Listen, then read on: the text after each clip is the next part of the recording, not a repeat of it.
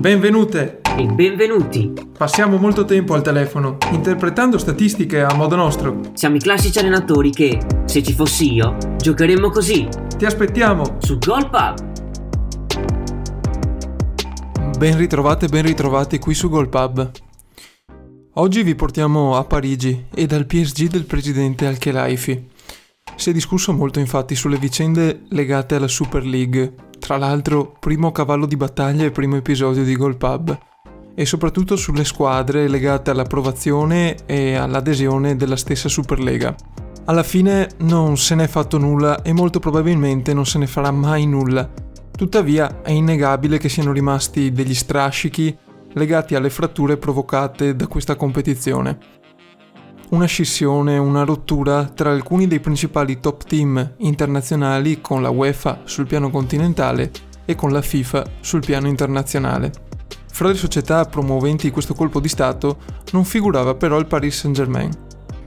In uscita dalla pandemia, o almeno questa era la scusante, la motivazione principale, oltre al bel calcio, moltissime società si sono ritrovate a dover fare i conti con il piano salariale dei propri dipendenti, dei propri calciatori. Un conto stipendi e retribuzioni troppo impattante su un bilancio minato dalla mancata riscossione di incassi e da tutti gli altri attriti provocati dalla pandemia di Covid-19.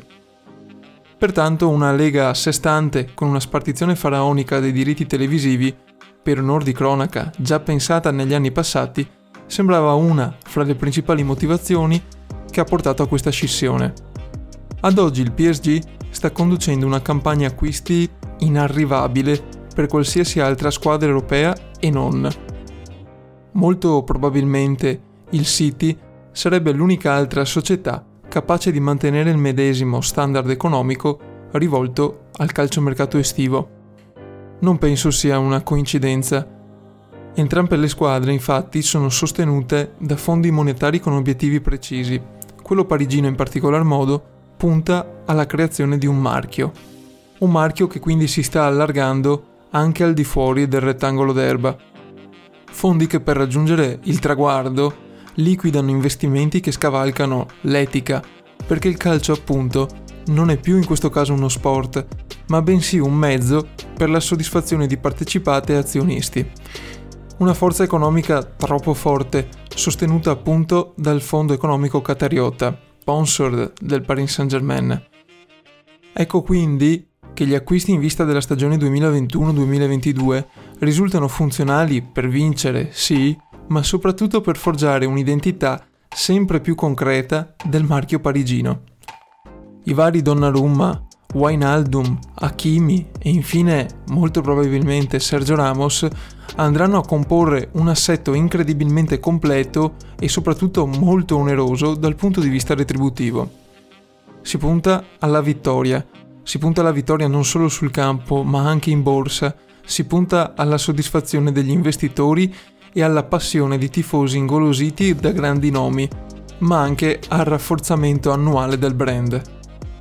Con un occhio molto probabilmente socchiuso da parte delle istituzioni regolamentatrici del fair play finanziario, forse motivato dal fatto della non adesione alla Superlega da parte del Paris Saint-Germain, forse per incastri economici capaci di spostare miliardi di dollari in poco più di un decennio, forse perché il calcio sta diventando qualcosa effettivamente di diverso dallo sport, capace di conquistare milioni di appassionati.